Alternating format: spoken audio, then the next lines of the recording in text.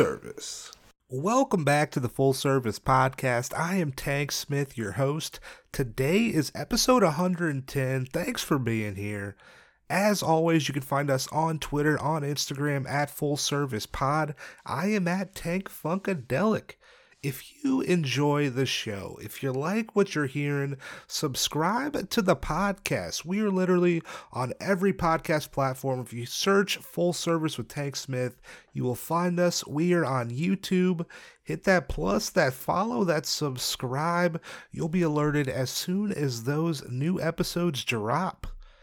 Ratings and reviews help so much for visibility for the show, so if you can, hit us with 5 stars on Apple Podcasts, write us a review. I will love you forever. If you want to support the show, the best way to do that is by joining us on Patreon, patreon.com/fullservicepod. You can hear episodes there that you can't hear here. You're listening to the podcast, you're like, Tank, I want more Full Service Podcast. Ooh boy, Patreon, that is the place to go. Patreon.com/fullservicepod. Also, shout out to our newest Patreon outcall member, Mark, dog, bro, dude, appreciate that. Patreon.com/fullservicepod. Today, episode 110. Special episode. This is the last interview of the podcast. I mentioned last week, if you've listened to last week's episode, you already know the show is ending at the end of the year.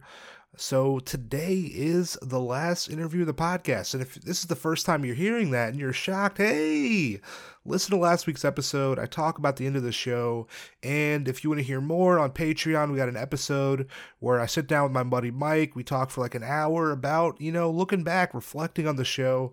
It was a lot of fun. You can find that on Patreon, patreon.com/fullservicepod. Ooh boy, today, I'm excited. My guests are partners, they are sex workers, they are writers, they host a podcast together. This is a podcast that I probably started listening to like a year and a half ago. It's one of the most informative sex work podcasts that are out there today. That is the Peep Show Podcast. My guests are host Jesse and PJ Sage. They are on the show today. So glad that I get to have them on at the end of this show. Their show, the Peep Show Podcast, is actually ending as well. And so I was like, oh my God, gotta get them on the show. We sat down maybe like 2 weeks ago now, and so I'm excited to play this. We talk life in Pittsburgh. We look at both of their starts in sex work and how they've evolved as sex workers. We look at the conception of the Peep Show Podcast, how it came to be. We look at how the industry's changed in the 4 years that they've had the show. We talk working together as partners. We talk the future. Crypto, oh my God. It's really hard to sum up. I feel like it's hard to sum up this conversation in a soundbite. It's good. Listen to it. Shout out Jesse, PJ. I appreciate you coming on the show. You can find Jesse. She is on Twitter at sapiotextual. Her website, jessiesage.com. You can find PJ on Twitter at PJSage and PJ Ray. You can find the Peep Show Podcast on Twitter at Peep Show Mag. Also, Jesse just started a podcast with Melrose Michaels entitled On the Horizon. Check it out. You can find that on Twitter at SexWorkCEO and at SexWorkCEO.com. I'll have links to all of those in the description of this episode, so make sure you scroll down, check out the show notes, click the links, give them both a follow, listen to the podcast. I'm going to stop talking. I hope you enjoy my conversation today with Jesse and PJ Sage. I'll see y'all on the other side. Later.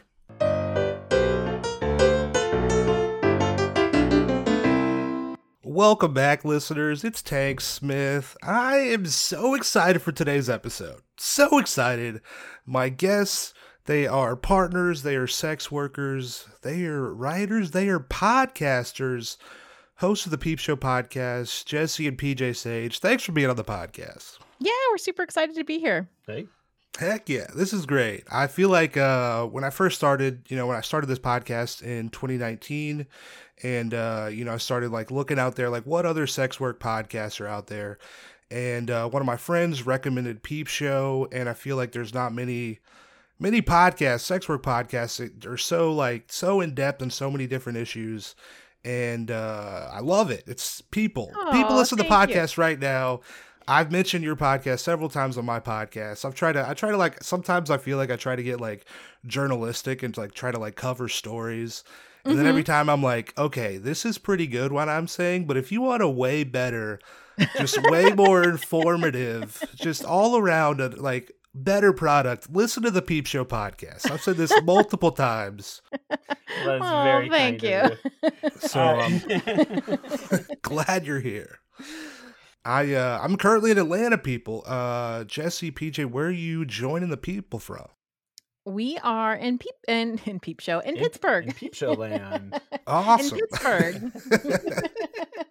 We're Peep Show from Pittsburgh, PA. Picking a peck of pickled peppers. Yeah. I know, right? It's tough. It's tough. How's Pittsburgh? I like Pittsburgh. It's nice. It's unusually sunny right now. Well, I mean, right now it's night, but the last couple days it's been unusually warm. Sunny. It's been like completely cloudy and overcast because it's Pittsburgh. It's just not snowing. Okay, it's not Okay. snowing. The bar is for sunny is set really low in Pittsburgh. Okay, that's fair. It's sunny if it's like, not if snowing. you can see the cloud, like the sun in the sky at all once every 3 hours, then it's sunny. That's If like one ray of sunlight Yeah. breaks through. Okay, but it's not freezing, so I'm not complaining. I mean, that's good. That's not freezing is positive. You saw the sun. It's not freezing. That's a good day. Yeah. Heck yeah. I've never been to Pittsburgh. I looked it up on Google Maps yesterday. Did a little bit of research. Y'all got Three Rivers happening. We do. We sit at the intersection of three rivers. How's the rivers? I like a nice walk on the banks. Well, I mean, given our, renowned industrial history of coal mining and steel production, as you can imagine, they are Oh. gloriously brown and toxic. So no swimming in the rivers. No swimming in the No, rivers. no, nobody swims in the rivers. I grew up here. They used to. This was like a joke when I grew up. The like old timers would talk about, going swimming in the rivers back in like the 30s, 40s, 50s. You'd go in and like 15 minutes later, you'd come out with like a sunburn, but really it was just like toxic chemicals burning Oh, your skin. jeez. Oh, really? God. I didn't grow up here, so I don't know these stories. Yeah, you get like I don't know, what is it, like a first degree burn just from Oh my yeah, gosh. totally. Just a My teacher chemical burn. talked about that. Do people ever swim? I've lived here for 15 years. I've never seen anyone like swimming in the river. I've seen them like on a boat floating in the river. Yeah. Okay, that still seems risky to me because it could capsize and then you got, it's not good. What's happening? Yeah, they're pretty intense rivers. So, I think there are like little areas where it kind of, there's like a little, I don't know, where it gets less deep and kind of Mhm. hooks off a little bit that you can, but for the most part, I don't think you can Yeah. very safely swim in them. Okay. I mean, apart from the It's- toxic chemicals. It's just pretty. We have the- like pretty skylines. Like, they're nice to look at. Yeah. Okay, because I looked last night and I was like, y'all got a little Manhattan. It looks like going on there. Yeah, it's nice. It's I think it's a very underrated city, I have to say. It's nice. I'm It's a nice pretty place. sure that's the first time anybody's ever compared Pittsburgh to Manhattan. No, I love Pittsburgh. Don't get me wrong. I feel like I saw a picture last night on Google Maps and I was like, wow, that is beautiful. But everybody I talked to is like, no, it's not like that. No, it is. It's a really pretty city. beautiful. Yeah. And I mean, again, like we have this industrial history, back in the 70s, same thing. Like the old timers always used to talk about, you would like go into the city, you'd bring a backup shirt because like halfway through the day, whatever shirt, you were wearing would turn dark gray just from picking up all of the, dust, the Mhm. smog in the air. Oh, wow. And then they'd like change midday. But it's a lot better. I mean, now they've like power washed everything, and I don't know, Yeah, it's Hell nice. yeah. It's nice. It If is. you come and Yeah. visit, you should tell us. We will, take you around. I will definitely, if I come to Pittsburgh, I'm calling y'all, and I'm, Yeah, you should. I think we have like more bridges per square mile or something than any other city. Yeah, and then Venice. I heard we have more bridges than Yeah. Venice. really. Yeah. Mhm. It's pretty cool. See, people, hey, we're learning Pittsburgh facts. Lots of bridges. Don't Lots of bridges. trust the water. Yeah, Yeah. exactly. We have a institution here, a sandwich place called Permani Brothers. That's the weirdest sandwiches you could imagine. They're like white bread with a lot of meat, and then the French fries, like really greasy French fries on top, and then coleslaw, and then it's all smashed together. And that's what Okay. people come to Pittsburgh for. Yeah, that's also Really? like that was like the people would line up and you'd go to the counter and you just get that was a whole meal Like in between two pieces of bread. that you could wrap in like in paper so that you didn't have to touch it with your dirty hands. And then, Yeah. Mm-hmm. I mean that's where it comes from. Permani Brothers. Is that what you said? Yeah. Yeah. Well, hey, I like terrible food, so I mean that sounds like something I'm doing also when I come to Pittsburgh. Okay, Hell we'll take yeah. you. Awesome. Well, I appreciate y'all coming to the podcast. Thank you so much. Mhm. So I feel like can y'all I feel like I did a little bit of like a little intro on both of y'all, but it's not in depth at all. Can you introduce yourselves to the people? Tell them a little bit about yourselves. Sure. Do you want to go first? No. Okay. Okay, I'm Jessie Sage. I am one half of Peep Show.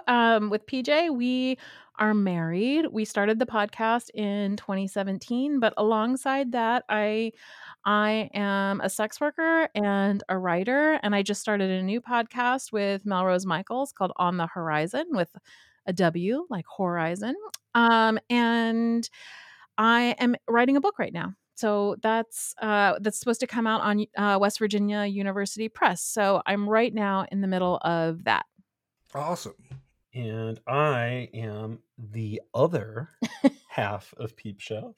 Hey. I am I just graduated, so I'm a doctor. Mhm. A doctor. Dr. PJ. I teach gender and sexuality studies now, and I used to work as an adult content creator, and I still do a lot of writing and research on sex work and on the adult industry, and particularly on the digital porn economy. Oh, okay, hell yeah.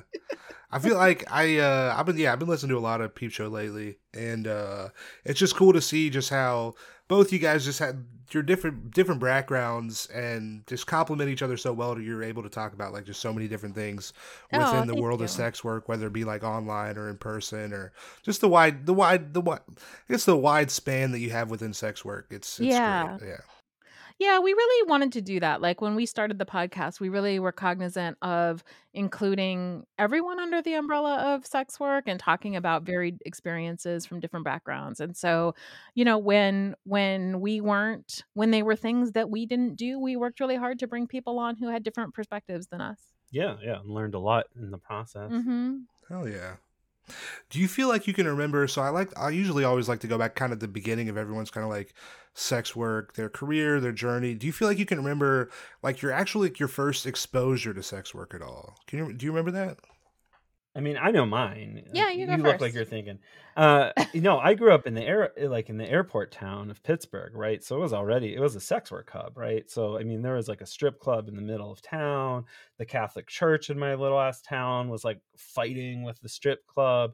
It was actually funny. There's like this triangle. There's like a strip club. There's a Planned Parenthood across the street, and then the Catholic Church like looking down on both of them on top of the hill. And it was like there's just always these like zoning battles, and they're like always trying to drive the Planned Parenthood and the strip club out. And there was like an adult bookstore. There were a bunch of like massage parlors that's everybody knew were like happy ending, Yeah. offered, other services. A lot of the hotels obviously were in that area were like, also kind of sex work hubs. So, that are currently on like day use. So they're still Yeah. they're still the same. I know not a lot has changed. So I was like always sort of growing up, there are always rumors of like busts or, people like, I don't know, just whatever, people would turn, 18 or 21 or whatever it was at the time and, would go to the strip club or, go to the adult bookstore for the first time. And and there were peep show booths in the bookstore too, or in the adult bookstore. Okay. So, there was like, I don't know, it's just around, it's everywhere. I mean, that was like, we were just like a hub. And so I guess like I always had at least a faint awareness. Though to be honest, it really wasn't until I left Pittsburgh and went to college in Went to grad school. Yeah, in Maryland. Maryland. Thanks for the words. Yeah, and then I like started hanging out. I'm also like a photographer. I mean, that's more of a hobby thing, but I started like hanging out with a lot of circus performers and other kinds of like performing artists and doing a lot of photography. And I just met so many people, who are like supporting their art through sex work in those communities. That's when I like really started to form like, deeper connections with like Yeah. actual sex workers, and then like got interested in doing sex work myself. Okay. Yeah, my story is really different. I grew up in Southern California and I didn't have like such an intense exposure. My exposure was more like theoretical. And I think that I remember being in high school and not wanting to write a paper. And my uncle lived with us and he was in law school at the time. And so I was asking him, like, what did you write about? Because I was just trying to look for like something to write about. And he brought this huge like box out of his old papers that like he had written in college and stuff. And I just started thumbing through them. And one of them was on prostitution. And I asked him about it. And he's like, I was maybe 16 at the time. And he said, how come we're allowed to sell whatever we want and we're allowed to have sex with whoever we want, but we can't like sell sex? And I was like, that's a good question. And I remember A like question for the ages. at that moment being like, that's really weird. Like, why can't you just charge somebody to have sex with you? You can charge somebody to do their nails. You can charge somebody to do like cut their hair. Like, why is there this prohibition against like this one particular thing? And so that was the first time that I really like thought about it and started to wonder like why it was such a big deal. And it was the first time that I remember thinking, I don't know that sex work is that big of a deal. Like why insofar as like why do we as a culture have such a taboo against it? And then it wasn't until later when I got together with PJ like in my 30s.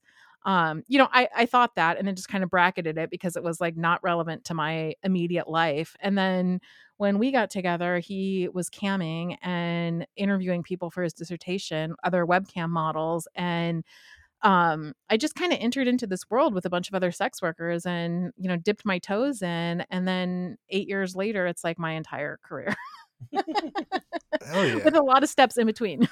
Yeah. It doesn't just like start out and you're where you are now. There's always that progression. Yeah.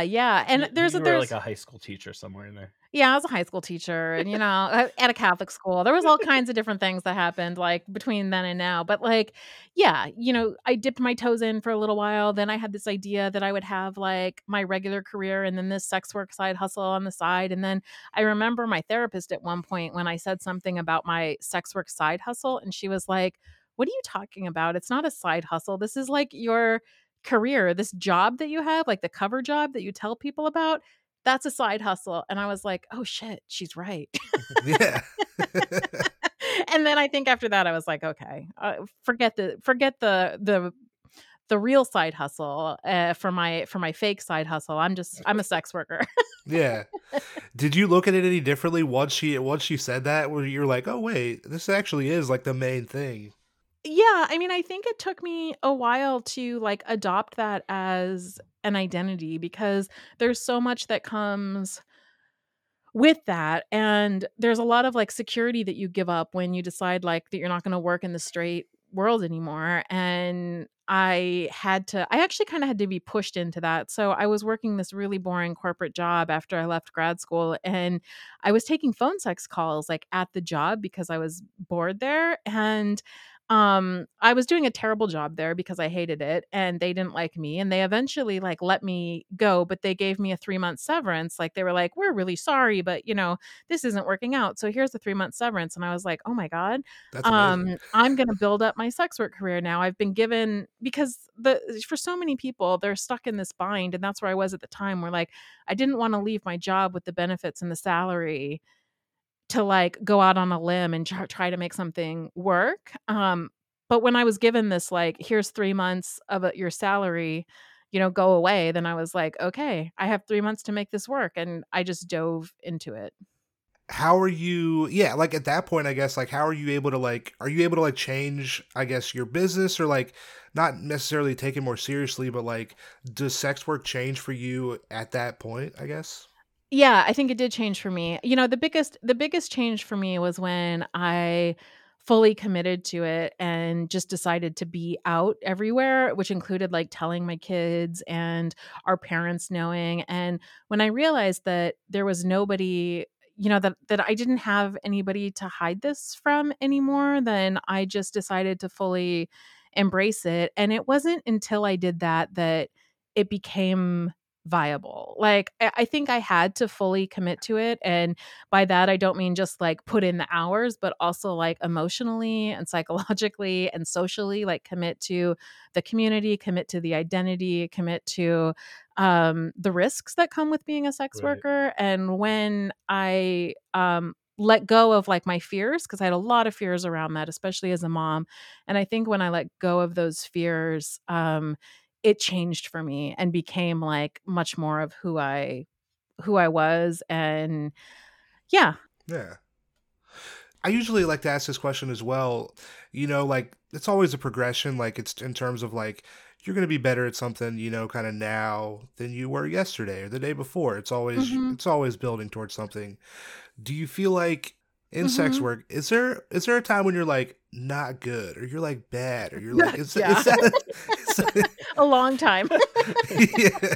Like an embarrassingly long time. Yeah, we Yeah. just like failed our way through. Like, yeah, yeah. PJ and I were talking about this the other day, though. I mean, we were talking about this not just with sex work, but with podcasting, with writing, with all kinds of things, where we're like, I don't know why along the way we didn't just give up. Like, there were so many times that we could have been like, we're failing. Let's just pack this up and go get a job. Like, I Yeah. think that I don't really know why we didn't, to be Well, honest. I mean, no, like, to be fully honest, I think both of us have like somewhat neurodivergent personality types Yeah. that are really ill suited for 9 to 5 work. And I think it's like really, really hard for us to like, Yeah. I think like personality wise and also politically, but to really do that. And I think both of us just kind of languish in those like corporate-y, Yeah. kind of Structured super environments. structured Yeah. environments. So I think like, we were kind of desperate to make something work. Right. Like, Yeah. like one of these things, just something. But We're just like throwing stuff at the wall. We're right. like, hopefully something sticks. Like, please God, stick. So we're just like, whatever, let's just do all of the things and let's just, like work a crazy amount and try to like make something work. But also, you said this before, Jesse, too, but it's important. I mean, we also just have like the kids motivate us, right? So it's not like you're not just making decisions for yourself. You're also like, Mm-hmm. like I don't know, you're like trying to keep like the sense of stability, in your house. So Yeah. so it's just like you just keep doing it until Yeah. it works, or at least until you have enough to like buy the groceries. Yeah. And Yeah.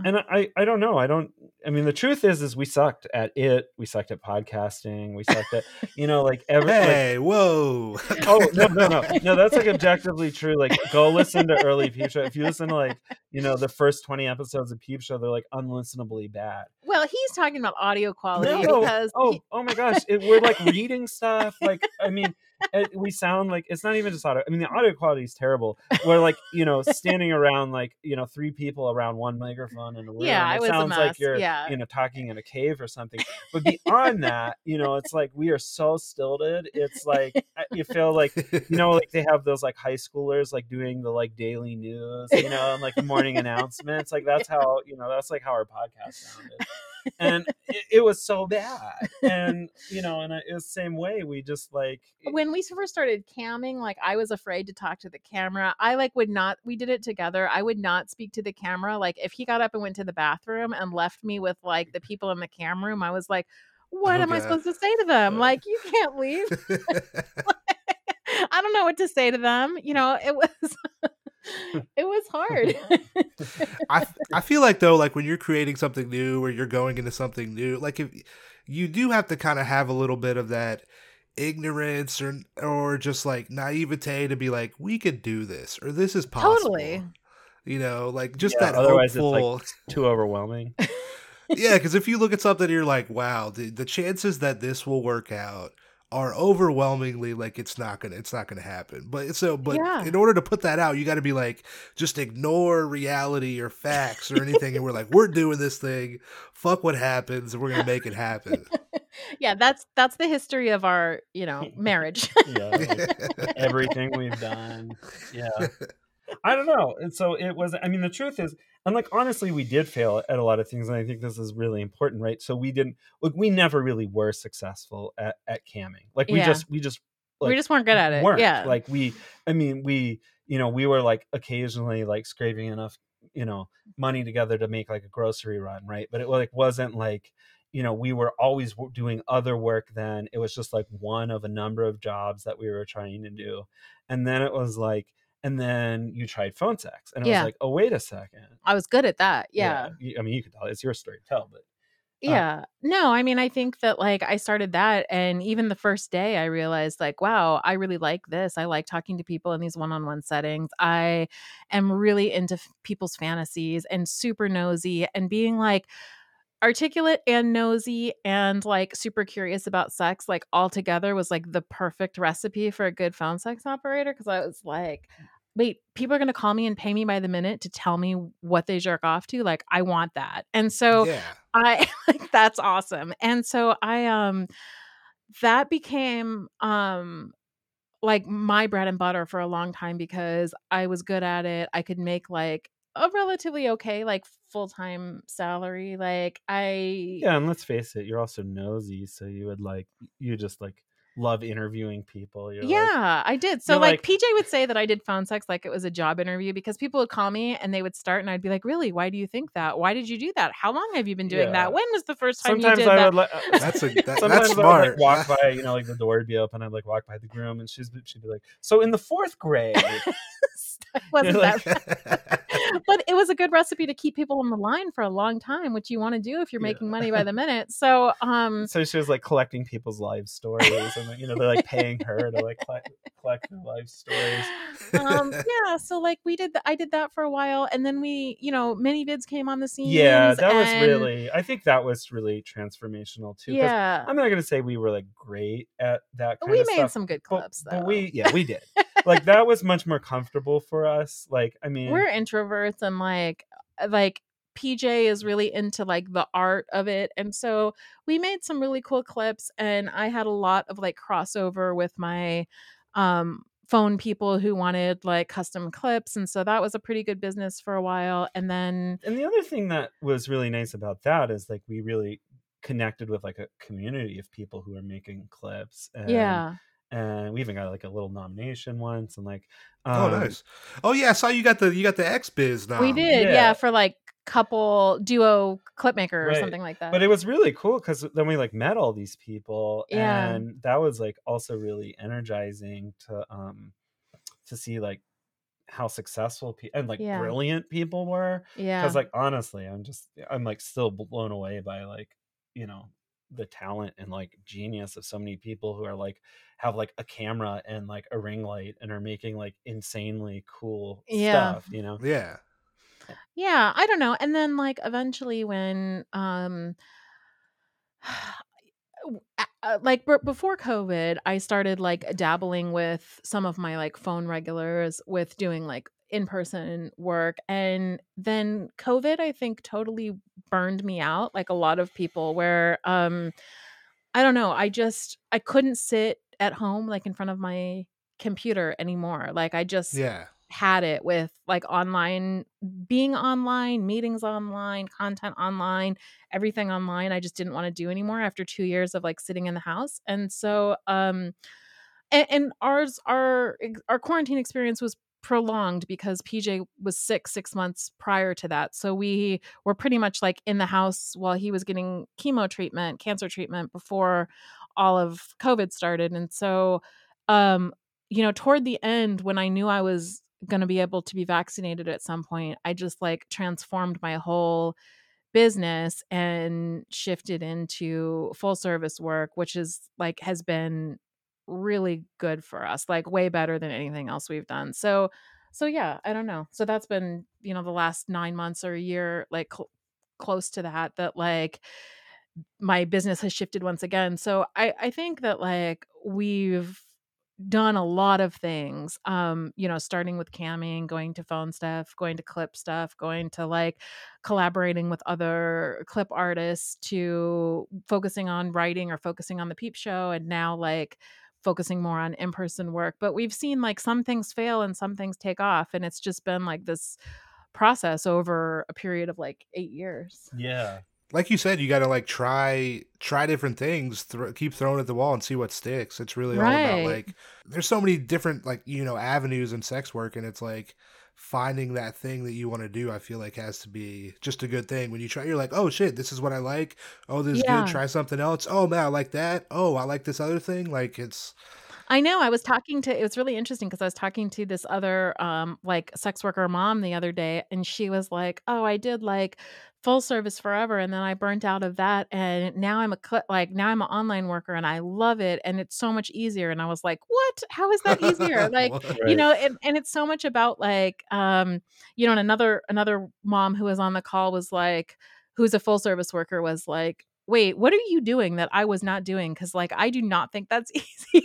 And Yeah. we were talking about the fact that like so much of it depends on what you like doing, what you have more energy for, like where you like to be and where you like to work and how you like to work, because they're not all the same jobs. They're all different. They have different Mhm. sorts of challenges. Yeah. Your situation changed over time in Yeah. life, right? Yeah. And so, like, our situation certainly changed.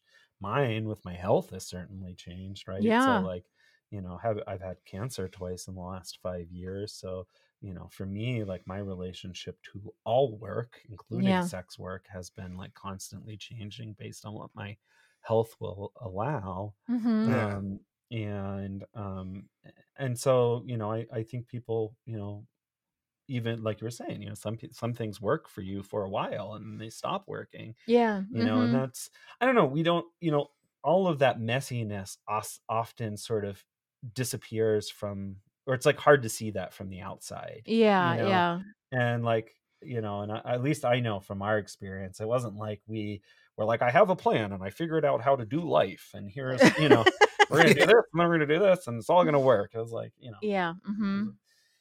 it did not work that way at all. We just kept trying lots of different things and Yeah. Until we had careers. ish. Till you Ish. had career. How was that working together? Being in a relationship together and also being able to work together. How has that been? Oh, we're, like, actually good at that. I mean, we we have totally different sets of skills, and I think that, that's made it really great because we're better in the projects that we do together. They're better because we do them together, because I'm not a technical person at all. PJ's really good at that, and I don't really want to be, and so, um So you've learned a lot. I've learned a lot, yeah, but, kind of kicking and screaming. And, I'm more of a people person and, spend a lot more time like cultivating the relationships so that we can get people to come on the podcast and do things like that, and, manage more of the social media and stuff. So I think that it's been nice because we kind of pick up the slack for each other, and have different sorts of skills. And so that's been good. It's been hard, I would say, because he does a lot, or PJ does a lot of the behind the scenes stuff, and I do a lot of the in front of the scenes for Okay. what is the word for that? I don't In know. front of the Front camera, Front behind the stage. camera. Yeah. I don't know. And so I've gotten a lot more credit for a lot of things that are actually things that PJ and I have done together. And so like navigating that has been a little bit difficult, but in terms of our how we do that, how we talk about that, how we talk publicly about that. But I don't know. I should let you say what your perspective is.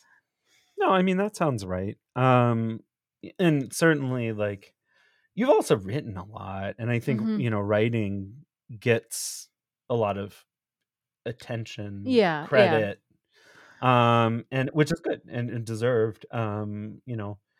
And I took a different path that involved like doing years of research and then like writing a dissertation, which is really like not something a lot of people read, and they certainly Mhm. don't read it until it's been published. And so so I guess I haven't had as much I'm just actually kind of getting to a point in my life where I can Yeah. do Mhm. some of that like um more public work that Right. whereas I agree, a lot of what I've Yeah. done has been behind the scenes. Yeah, I just mean to say that like a lot of what people attribute to me is actually things that we've done together. Well, we Okay. kind of That makes indicate. sense. I mean, Yeah. we do. I mean, I would say the same, right? So it's, Mhm. we're constantly bouncing ideas off of each other. We're constantly talking each other through Yeah. things, And we and read each other's work, and yeah. yeah. And I mean, we have our own voices, and we have our own, styles, and our own, I don't know, things like we like, to do, but and make. But I do think that we really do collaborate a lot, Mhm. and Mhm. Better um, together. Yeah, yeah. I mean, we have our like moments. We are married. I mean, it was funny cuz I had this feature in Hustler magazine, and PJ, they asked us to send in pictures for it, and PJ was like, "Well, we'll just take all new ones for this," which is great because then he gets, Hustler bylines for Have his photo pictures. credit. But like we that was the biggest mess. Like we fought the whole time about this entire shoot and like hated every minute of it. And I was like, "You would never talk to another model like this." And he was like, "You're not another model. Stop blinking your eyes." And we were just like fighting the whole time. The And ring then light's not that bright. mm, and then the magazine came out and people were like, "These pictures are amazing." And we were like, had to pretend like they just like popped out like that, You're like, yeah. They were good pictures, but yeah, I mean, but we have our own. I mean, in some ways, it's nice that, like, yeah, I don't know, it can be hard and stressful, but like, I don't know, we talk through things, and I don't know, maybe you don't always talk through things with colleagues or something, yeah, like mhm. Yeah. we do talk through our like roadblocks in terms of like our collaborations, and so I think it's good. Mhm, yeah. Oh Yeah. yeah. What's the motivation? What was the motivation for starting the podcast? How did that happen? What was the conception of Peep Show? How did that happen? You wanna go? Well, yeah, I mean, the short story is that we were driving home from a conference or convention in Montreal. Yeah, Conference, yeah. mhm. And we came up with it on the car ride home, and we had like plotted it all out by the time we got back home. The long story is that I was really becoming dissatisfied with this process of doing academic research, and I had this like 6-month long struggle with my institutional review board, the ethics review board, about like how I was conducting the research, and I was like frustrated with them because I felt like they were demeaning to the models I was interviewing and not allowing me to give credit to people for what they were saying. They wanted me to like anonymize everybody, and anyways, we got there was just a lot of frustration because I felt like in any case, just the way the academic process works, I was doing all these interviews and kind of vacuuming up all this information, but it takes so long to like return that to the community in like a meaningful form, going about the academic process. And I started to think like, I really just want to, if I'm doing all of this, and I'm having all these interesting conversations And asking people for their time. and asking Yeah. people for their time. Yeah. Like I want to give something back more directly to the community. I want to like make something that's for the community and not just for like academics about the community. Yeah. Okay. And I mean, obviously I like doing it because I'm also hoping that like by elevating, people in the community's voices that will help influence, people more broadly, policymakers and that sort of thing. But I really felt like in terms of the podcast, it was just, this desire to like, to not just take from the community, but to really like give back something to the community and to like make these take these kinds of conversations that I was having, not the exact conversations, but the kinds of conversations I was having, and package them in a format that was like, accessible and meaningful and useful to the community. And that was like the germ of the idea. That was like what, where it started, or like what motivated me to think like, hey, maybe this would be a good idea. And then that's like what started the conversation. We kind of took it from there. Oh If yeah. you want to add in. No, that's good. That's a good synopsis. Yeah. And I then like co-sign that. and then like once the idea was out there, then we like, started talking about it and building it and thinking about like all the different things we could do with it. But that's where the idea came from. Yeah, and now we're closing it up after we have 4 more episodes that we're gonna do, and then we're gonna hit 100, and then we haven't even we've only like casually announced this. We haven't like really announced it, but we're closing the Peep Show chapter. Yeah, we're gonna wind down and kind of archive everything. Goals to get to like our 100th episode just for funsies. Nice. And then we're gonna move forward. And I think we both have all these other projects going, and I think both are pretty involved in writing right now, and want to take some serious time, some of the scant time left over after working, because both of us are working a lot right now. Yeah. And to do some writing, and so I think that's where we both want to kind of focus our respective energies, right now. And so we decided that that wrapping up Peep Show, it just felt appropriate. It felt like it was time to like move forward and take, start a new chapter. It's exciting though. Like something new is always it's you gotta do it. Yeah, eventually. I think so. I think things aren't meant to last, forever. Yeah. I'm doing the same thing. This will be perhaps you might be the last guest on the podcast. Wow, that's kind of cool, yeah. actually. Like talking about ending things and talking about ending things. Very meta. Yeah, I know, right? But the future's bright, so why are you wrapping up? I kind of want to I kind of want to try something new. Like I do stand up, and I really want to focus on that a little bit more. Me and my roommate, we're talking about potentially starting another podcast, and I just got a camera. I'm trying to maybe do some like video stuff. Cool. And this has been just like really just me doing this podcast the whole time. I don't have anybody else. Mm-hmm. At the height I was spending probably almost like 50 hours a month doing this. Yeah. It's so time consuming. Yeah. Like shout out to anybody who like puts like y'all like like not only like in a lot of your episodes, you know, you're interviewing like multiple people, and that takes like so much time putting that together, and just like it takes a lot of work to produce a show. Yeah. Yeah, I just want to try something new, see what else is out Yeah. there, you know. Yeah, that's exciting for you too. Yeah, no, I'm excited. So Yeah, sometimes you just got to make some space, you know. Yeah. And I think that's like a can be a tough decision sometimes because you know it's like a bit of a leap of faith or whatever to be like, Yeah. you know, I hope I land somewhere Yeah. cool, but you know, yeah, somewhere worthwhile. Yeah. But it's But I think when you start to feel that pull to put your energy somewhere else, I kind of think that you need to follow that. definitely.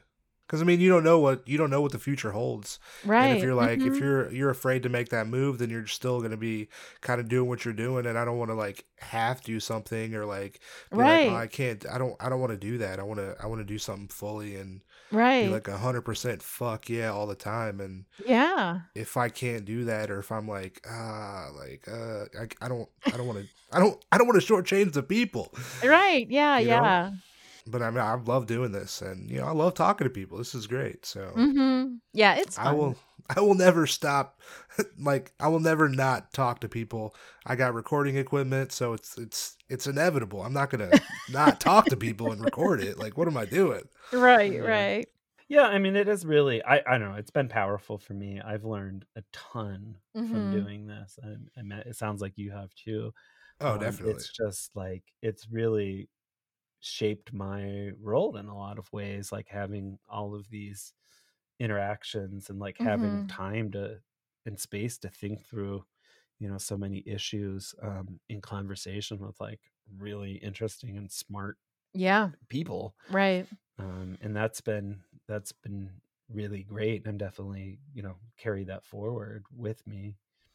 One thing I do think kind of interesting that you really have no idea, you know, is just really timing when you do something, right? Yeah. Like if you look at, you know, you guys starting the podcast 2017, and Mhm. then you have, you know, Sesta Fosta happens in like Oh 2018. my gosh. It totally overturned our whole world. Yeah, you're right. Like we absolutely didn't anticipate that, and so much of the work that we did with the show became about Fosta and Sesta. Mhm. I mean, I really do feel like it took over our lives Mhm. for like a 2 years.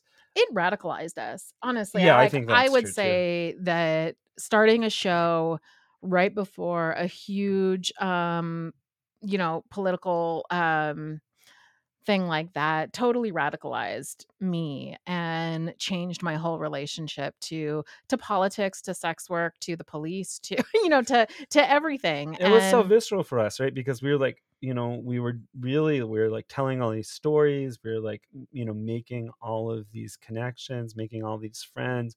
And all of a sudden, you know, we like started to see so many of our friends suffering, yeah. right? Mhm. And like, how Yeah. can that not radicalize you, right? You know Mhm. what I mean? So it's like, um, Yeah, you have to be cold-hearted for that right. not to That, you know, happen. I mean, so it Yeah. was really like, you know, uh I don't know. It really engulfed like our lives and Mhm. our like emotions and our, Yeah. you know, attention for a really long time.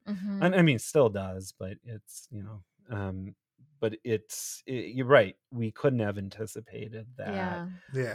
And then And even too, how, like with the pandemic, you know, you got like such a huge rise in like online sex work. Mhm. You got banking discrimination, like Pornhub, MasterCard, Visa Oh, pulling out. yeah. It's just like so many things are kind of happening within, you know, that like 4 year period Right. that, you know, potentially if you were to do it in, you know, 2012 to 2016, do you see that kind of change in the industry happen in those 4 years versus like when you're doing it now?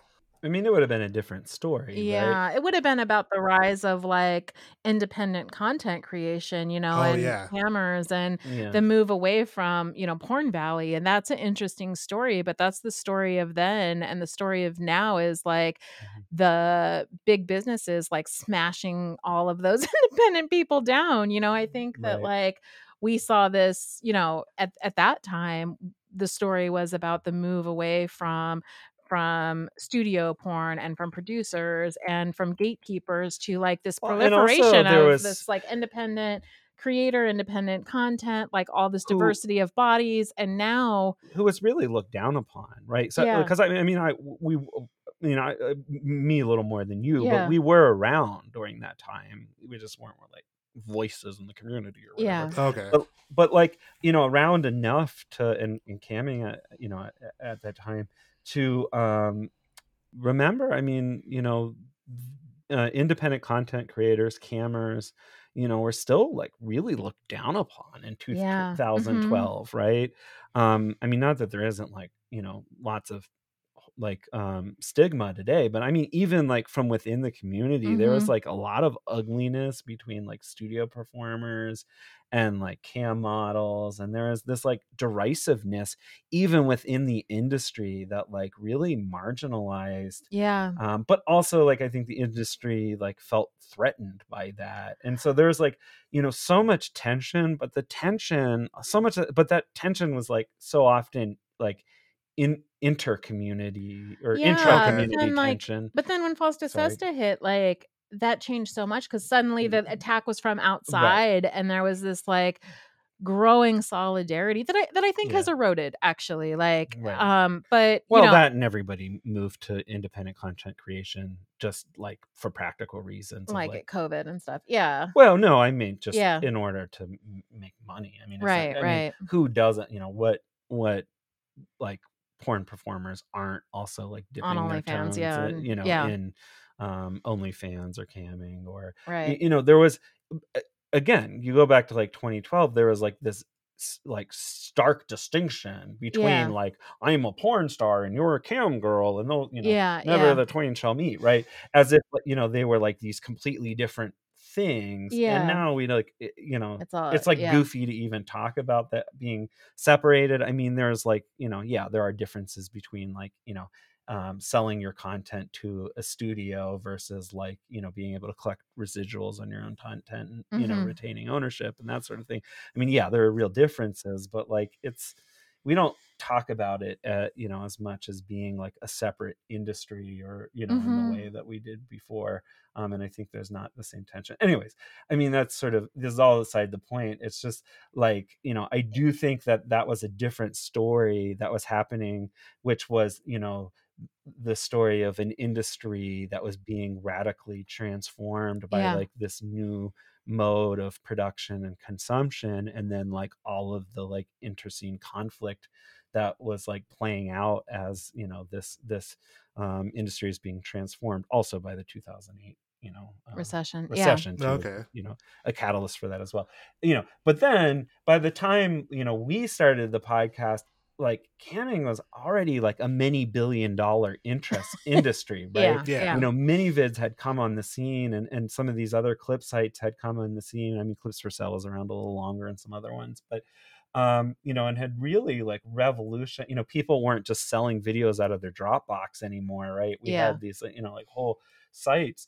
And, you know, most importantly, like it was starting to be recognized from the outside as being like a giant, an influential market, not in the way it has since OnlyFans, right? yeah. I mean, Mm-hmm, OnlyFans is when was really the point as at mm-hmm. which it like broke into the mainstream.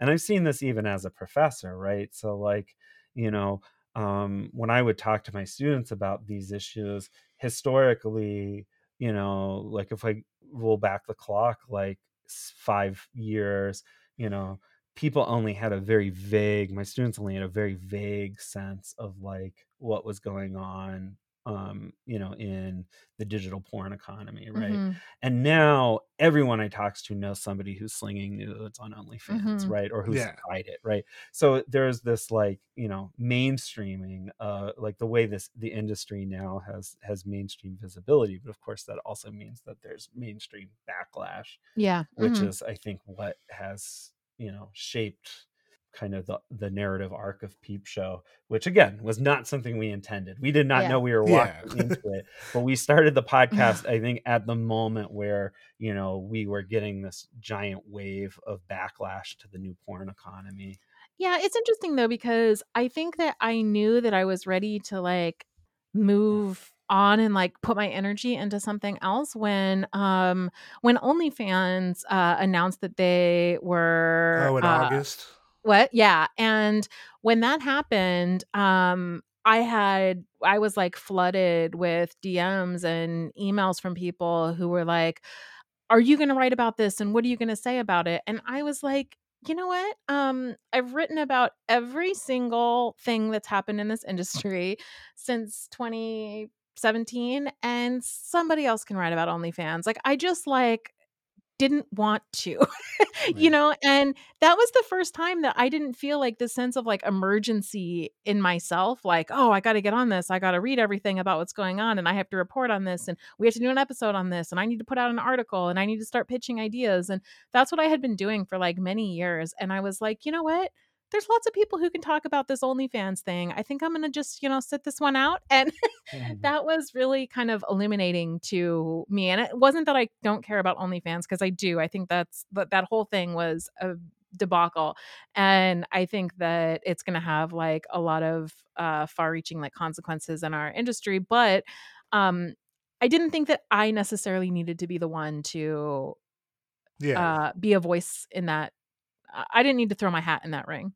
I mean, and you've already really talked about like just the discrimination from payment processors on like sexually oriented businesses. Like So much, yeah. You've talked Right. about it on the podcast, like Yeah. so Talked much. about So it's it, like, written about it, given interviews on it, and I was like, okay, Yeah, we've done this, like right. It's like we're just repeating the same thing. I mean, I did write something on it, but yeah, that was good. Like, but you're right. Like I hear you. It's at some point it's like people don't need to hear us saying the same things over and right. over and over Yeah. again. Like there's like definitely space for other voices, and you can't. At some point you get burnout. Like burnout is real, Yeah. and when you're doing that kind of especially this kind of work where you're like responding to like crisis after crisis after crisis in the community, Yeah. and you're like trying to cover like people's fears and struggles, and like a lot of what we did with Peep Show was like go around and collect those fears and struggles, like Yeah. go to conventions, have people call in, Tell us have their people, stories. yeah, Like, and like yeah. yeah. And it was just, but like that's emotionally fatiguing work, that Yeah. kind of storytelling, especially in in the wake of these like seemingly endless crises. And I don't know, like part of it is just like honestly just like being emotionally spent, like Yeah. it's, and that's real too. So Is there a way to predict the future of what like online sex work will look like in the future? Because I know, like, do you feel like it'll be sanitized at all to where you can kind of work, even like it's legal now. It's a legal thing. It's crazy that it's a legal thing and it's being such. I think it's being sanitized now. Like, I think that there's more and more like censorship, more and more deplatforming, more and more demonetization. So yeah, but I mean, this is more of PJ's wheelhouse than it is mine. Predicting the future of the industry. Yeah, I was Yeah. just gonna make like a cyberpunk joke or something. So I was gonna be like, yeah, we're gonna all put on headsets and jack into the console and Okay. no, sorry. That's probably what. No, I do. I think it. I actually think it's hard to predict the future. I think like a lot of the future, futurism is wrong. But I think you're right. We might be at like a high watermark, especially with the pandemic, in terms of number of people involved, who are creating Yeah. content. And I think that I do think it's getting harder.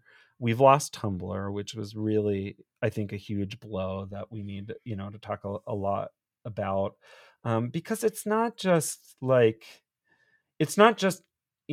how is it legal and how much is being produced, but it's also like what is the quality and range and diversity of Mhm. porn that's being produced that I'm really interested in. Okay. Right?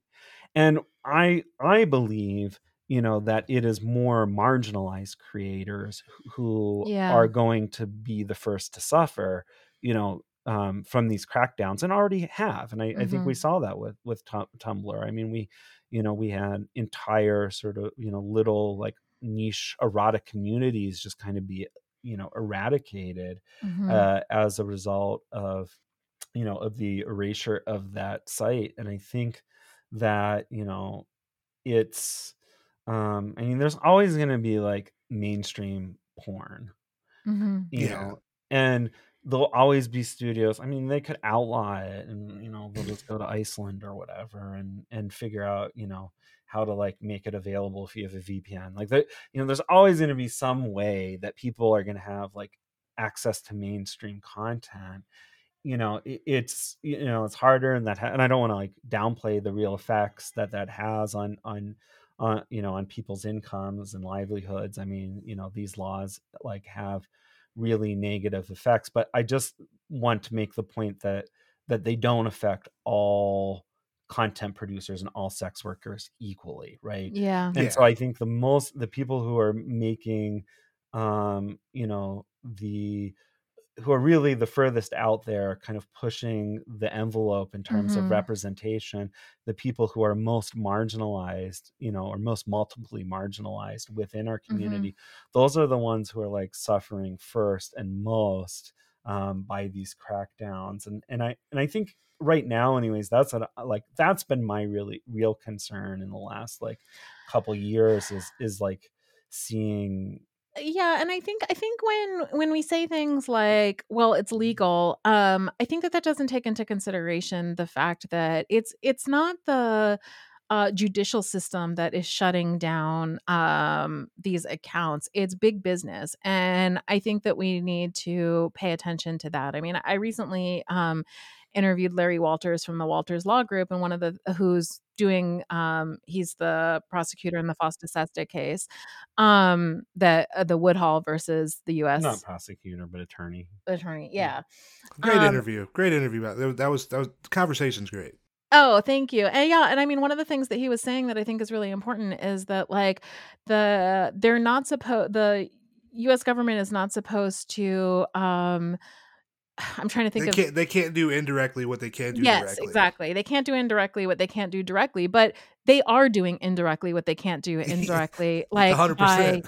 yeah, and so I think that that's really important to think about is like who's getting affected and how is it that they're getting affected, because it's not that content creators are doing something that's illegal. It's that their like way of doing it is being shut down in the back channels with Right. payment processing, with yeah, all sorts of other things. And I think we learned this from the from what you get with like prostitution laws too. You don't actually need like prostitution laws to arrest people for doing full service sex work, because everything around it is like criminalized, and the laws aren't implemented fairly and equally across the board for all groups of people. And Yeah, and they so just like grossly misrepresent the law. I mean, yeah, here in Pittsburgh, you can't arrest somebody on a solicitation charge, but you can arrest them for possessing a cell phone or a condom yeah, in the commission of Really? soliciting. And right, so they arrest people for possessing a instrument of crime, which, is a statute that was passed for like bulletproof vests, not for right, condoms or cell phones, right? But like they choose to, and allowed to, yeah, so grossly yeah, misinterpret the law as to basically say that, like, if I'm chewing gum while I commit a crime, then the gum is yeah. an instrument of crime, right? Like Right, it's God. yeah, absurd on the face of it, and yet they do it. And right. so they're able to, right, so in some ways, like, the law doesn't even Right, because I feel like a lot of matter. content creators and a lot of people who are on, like, the porn side of things are like, "But it's not illegal what we're doing," and that's Right. technically true, but that's kind of besides the point, Well, and I think that, I mean, actually, the bigger question yeah. is it illegal to discriminate against sex workers for doing it? And the Right. answer is yes, it is Yeah. legal to discriminate against sex workers for doing their job. Mhm. And I think until we are in a situation, a legal, Where there's environment like a protected where, status, which it's right, not. Yeah. where, and then, where there's still de facto, Mhm. there's discrimination all over the place, and whether that, discrimination is coming directly from the government, or it's coming from MasterCard, or it's coming from, the Facebook terms of service, Yeah. either way, it's still, it still ultimately prevents you from doing your job. And it's not just that. I mean, they Mhm. like, they'll seize your funds, right? Right, right. Yeah. I mean, Mhm. they'll shut down your accounts, these banks pay, payment processes stuff. I mean, they'll take your money too. Yeah. And so it's like, it's not even that much different than like well, it's actually, just as bad as, legal trouble, except you don't even get the due process Right. that, Mhm. you would get Mhm. with legal proceedings. And so it's, yeah, I mean, I think it's, really, really alarming. And I think, but again, I think that we also have to ask the question of like, who is being most Right. Mhm. affected. And Yeah. my fear is that we've hit like the high watermark where the online, content creation, the digital porn economy has reached its, kind of peak in terms of inclusivity, just, number of models in general, but also Mhm. in like the diversity and range. And as we're seeing all this pushback, I think it's going to be harder and harder to make it. Right. And, Mhm. and as it gets harder and harder to make it in the digital porn economy, I think what we're going to see is that like the range of content creators starts to narrow again, Mhm. and and look less representative. And That's a real loss. That's a real loss. Yeah. yeah, and I mean, it's a loss in two ways, right? Because it's a loss because that representation is really important to Yeah. society, because I actually think good, diverse, representative porn is like socially progressive and does Mhm. like helps us to have like, challenge like repressive beauty standards, Mhm. challenge our limited notions about sexuality and sexual norms. But also, even more importantly, it is providing work to people who are highly discriminated Yeah. against, or who Are struggle pushed out of conventional to employment. to Yeah. function in in the straight economy. And where are those people going to work from? Right? Yeah. Like, those people are already struggling, and Mhm. now we are taking away their means of survival. Mhm. And I think, that's really dangerous, and I'm Yeah. really concerned for my friends and my community, about what's going to happen when it becomes harder and harder to make a living, you know, doing this kind of work. A lot of people have talked about, crypto being the future, just due to the banking discrimination a lot of people face. How far out is that? And I know like the crypto market, it's up and down a lot.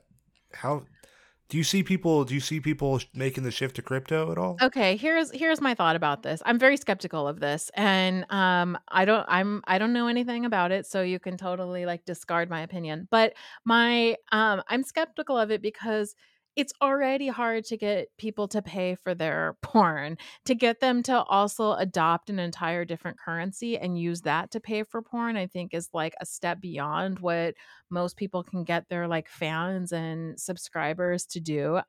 So there's that hurdle. And I think that the government is, I don't think this, I know that the government is also cracking down on people who are making money on crypto and are very suspicious of money laundering. And we know people within the community who are under investigation for making large sums of money on like with cryptocurrencies. So I'm very like skeptical of this.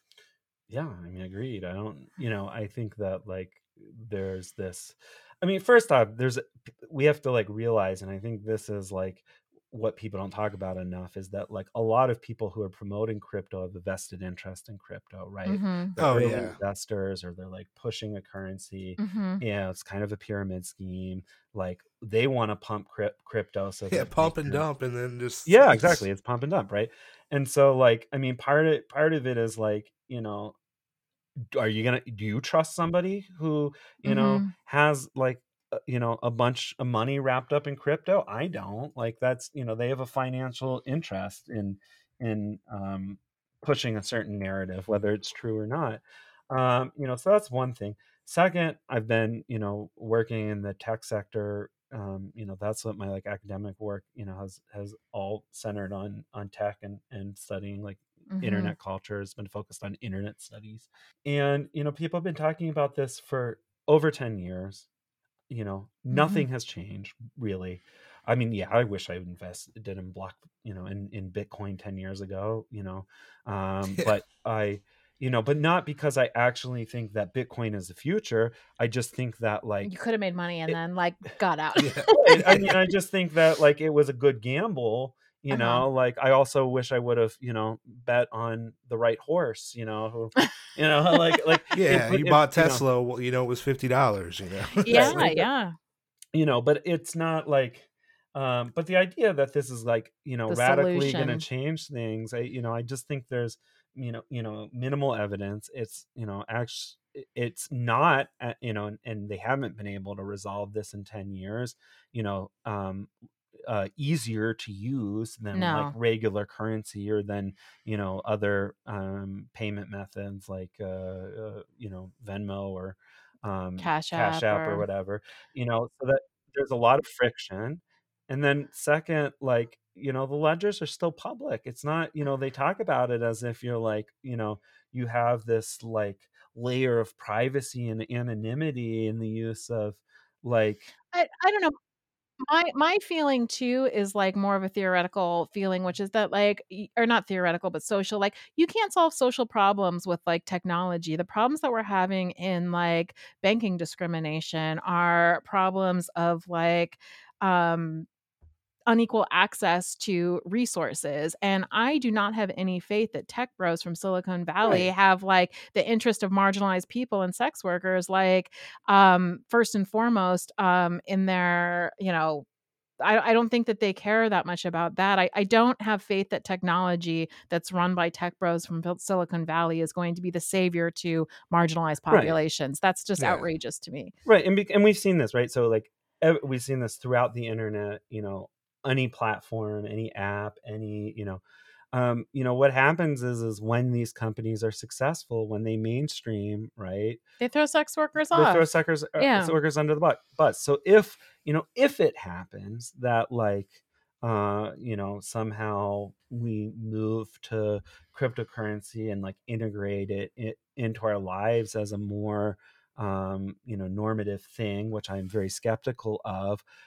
I think when that happens, we can expect that like that they can and will throw workers under the bus as part of the process, like we've seen with. Yeah, well, so long as people believe that sex workers don't have that sex work like isn't a legitimate job, that sex workers don't have rights to their own bodily autonomy, that they can't make choices about their financial situations, as long as we have sex work stigma that pushes like sex workers out of mainstream banking, those Right. problems, those social structures are going to just So like long as discrimination's legal yeah, and, they're just and going to accepted, like right? follow into cryptocurrencies. So like I don't believe that it's going to solve the problems. Like Yeah. It seems like too, like once crypto's adopted by everybody, the government will be controlling it just like they do the dollar now. So it's like I don't see how, oh yeah, they're already trying to do that. They're like, they're already trying to already control crypto, and it's like yeah.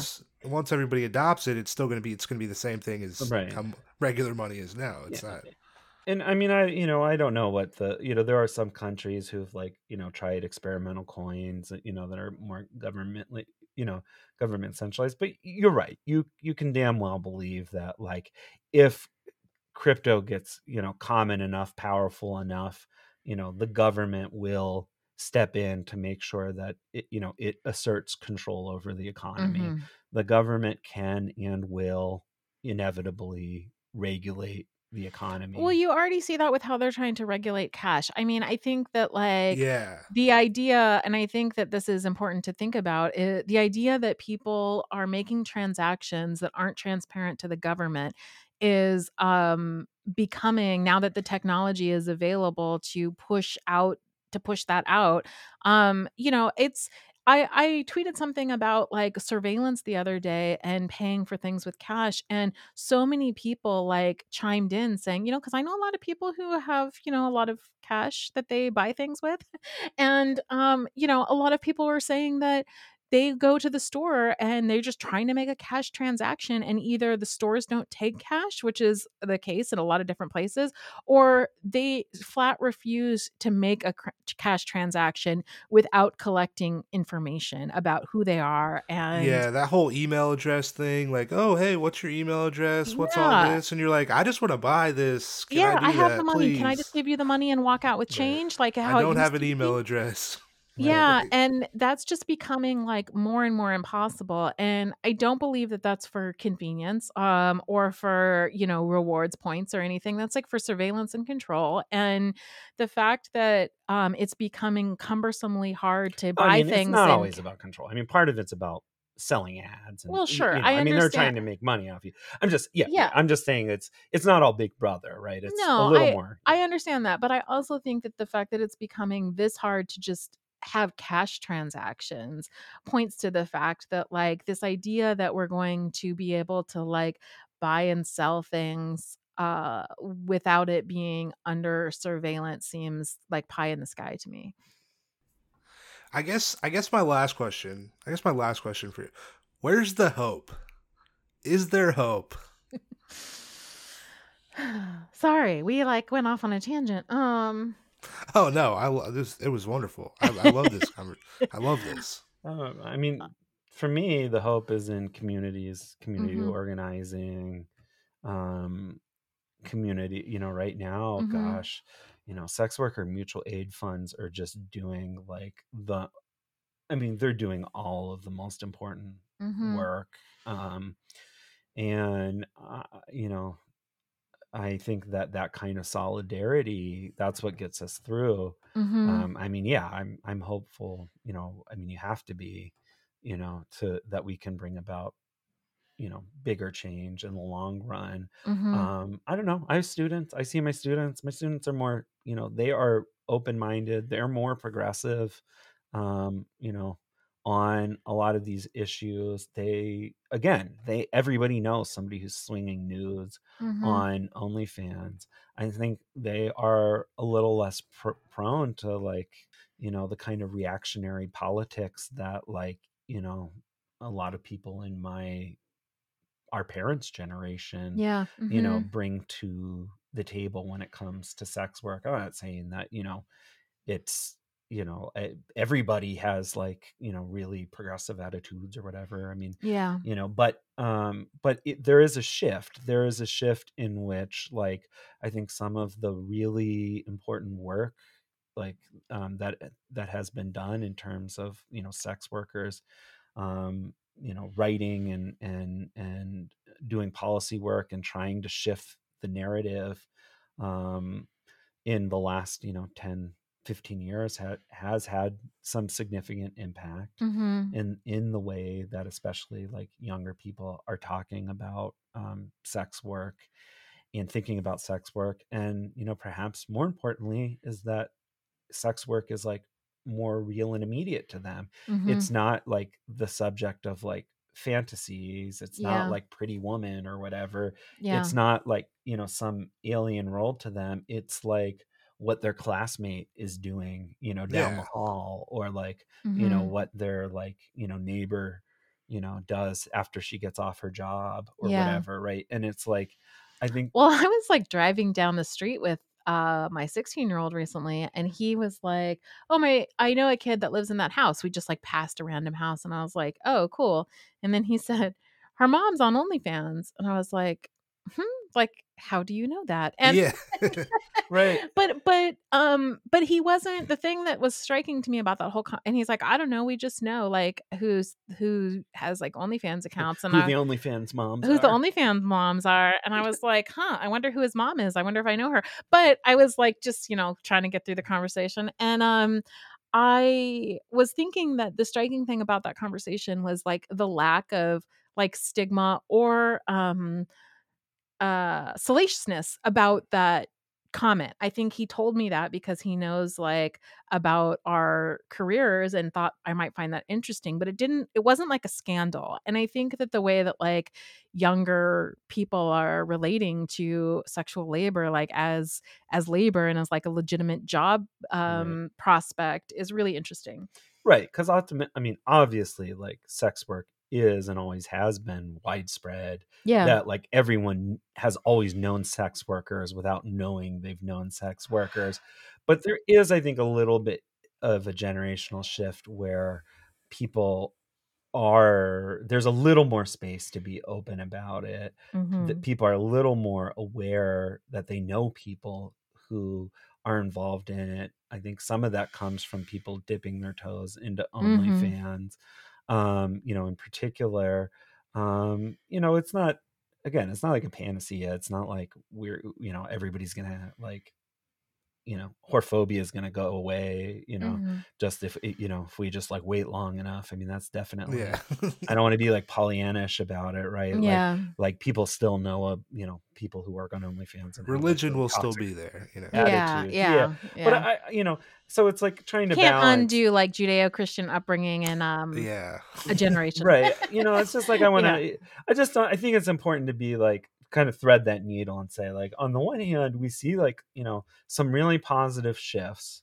And then on the other hand, like, but still so much of the same, and but I do think we can be hopeful. Yeah. And I do think that, at least again, as a teacher, if I put that hat on, I have found it's been easier to have productive conversations with people now that sex work seems more real and immediate and concrete to them. And as opposed to like when sex work seems like totally abstract and disconnected from them. And I think that transition maybe gives us a foothold to start making some important shifts in terms of how society is relating to sex work and sex workers. But we still have to do the work, right? The work is not going to do itself, right? Yeah. So, that's, still like a generation of work to be done. I mean, I think too, with it being so visible now, more so, I mean, even probably than 5 years ago, just the willingness that people talk about it and be open, I feel like that has to help facilitate change at least a little bit. I think so. I mean, certainly that's, that was the argument for coming out of the closet in the gay rights movement, right? That's why there was a, pressure that, if people come out to, their families, then, that will shift to family. I mean, and that might, start bringing about change. And there was some truth to that. But, as we also recognized, at the time, that's also dangerous for a lot of people. Right. And so, I think it's great that there are a lot of people who are out and very vocally out. But there's still also a lot more people who don't feel safe being out or fully being out. And I guess that'll be the measure of like when we really make progress as a society is when you don't have tons of people, who feel really in danger, if they come out. Yeah. Oh yeah. Yeah, I appreciate y'all coming on the podcast. I seriously do. This has been great. I feel like I've learned so much. The people listen to the podcast, they don't get this, I really appreciate it. Oh, thank you. I feel very like honored to be the last episode you do. Last Your episode. last or however it goes. Or close to last, yeah. But either way, it's been very, very kind of you to invite us. Yeah. And it's Definitely nice for us to hear that you've got something out of all Yeah. this years of talking out a wall with a microphone in front of our face. It's changing the world. Y'all are changing the world. Where can the people find you? Both like social media and then like the podcast, and then what are you doing? What's Okay. plug yourselves. Okay, let's see. I'm Jessie Sage. You can find me on Twitter at sapiotextual, and I have a website, jessiesage.com, that has all of my like writing and press appearances. And I'm currently writing my book that I don't know when it's going to come out, but I am working on it, and I'll be plugging that when we get closer to that. And I'm wrapping up Peep Show, which is right now online at peepshowmagazine.com and at Peep Show Mag on Twitter. But I have a new one with Melrose Michaels on the horizon, and you can find that on anywhere you can get podcast On the Horizon with a W, and you can also find it at sexworkceo.com. Awesome. You're Hell good yeah. at Your turn. So I am less out there. But You have just as many websites. You just don't. You just don't have it memorized. Okay, so main place you can find me is Twitter, and I think that's what I'll stick to. So, my at this point kind of legacy adult content account is PJ Sage on Twitter, and then the account that I'm mainly using now is my real name, PJ Ray, REY account on Twitter, which is really old and so only 5 letters long. You love to say that. He's been on Twitter forever. Well, but also I just wanted to make it I don't know, it's hard over like the air to, because you're not writing it down. All right, whatever. The people are writing it down right now. They're subscribing. PJ Ray. REY. Okay. Awesome. Well, I will plug this again in the intro and outro, but thanks so much for coming on the podcast. I truly appreciate it. Yeah, thank you so Thanks much. for It was having really us. nice to talk to you. Hell yeah. Thanks. Hell yeah. Hell yeah. Listeners, we'll be back later.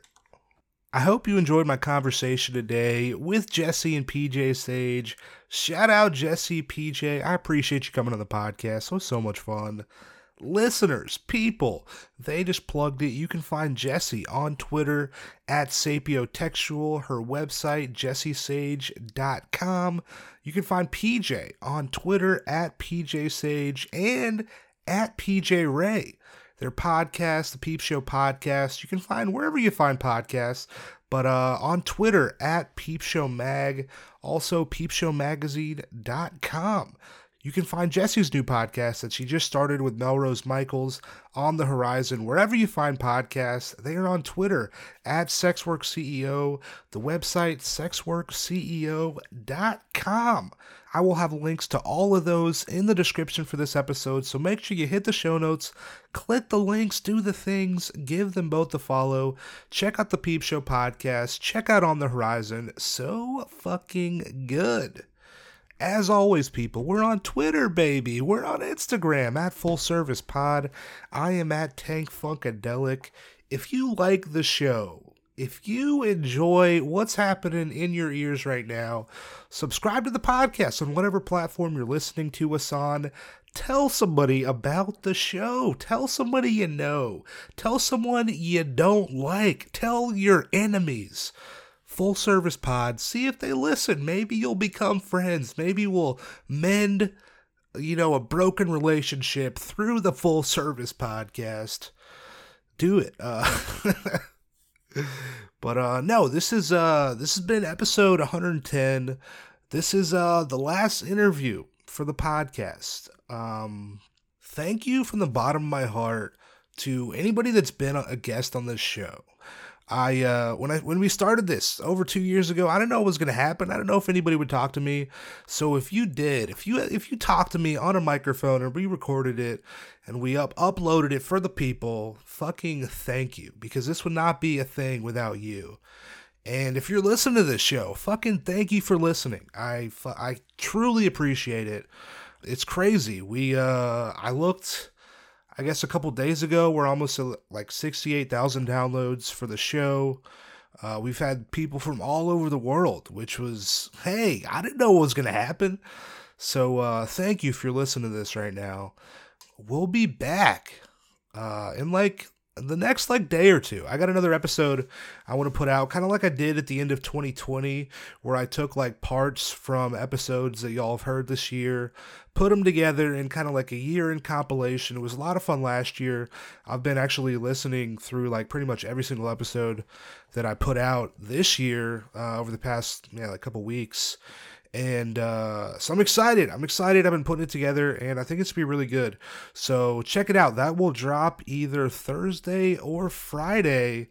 And that'll be the end, people. That'll be the end of the Full Service Podcast.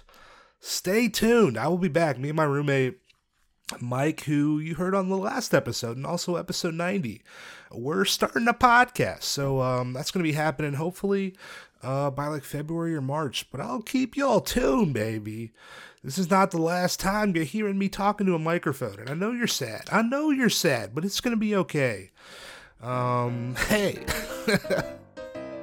thank you for being here. Thank you for supporting the show.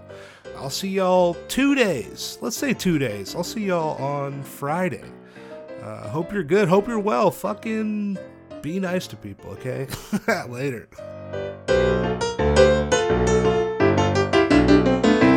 Full Service.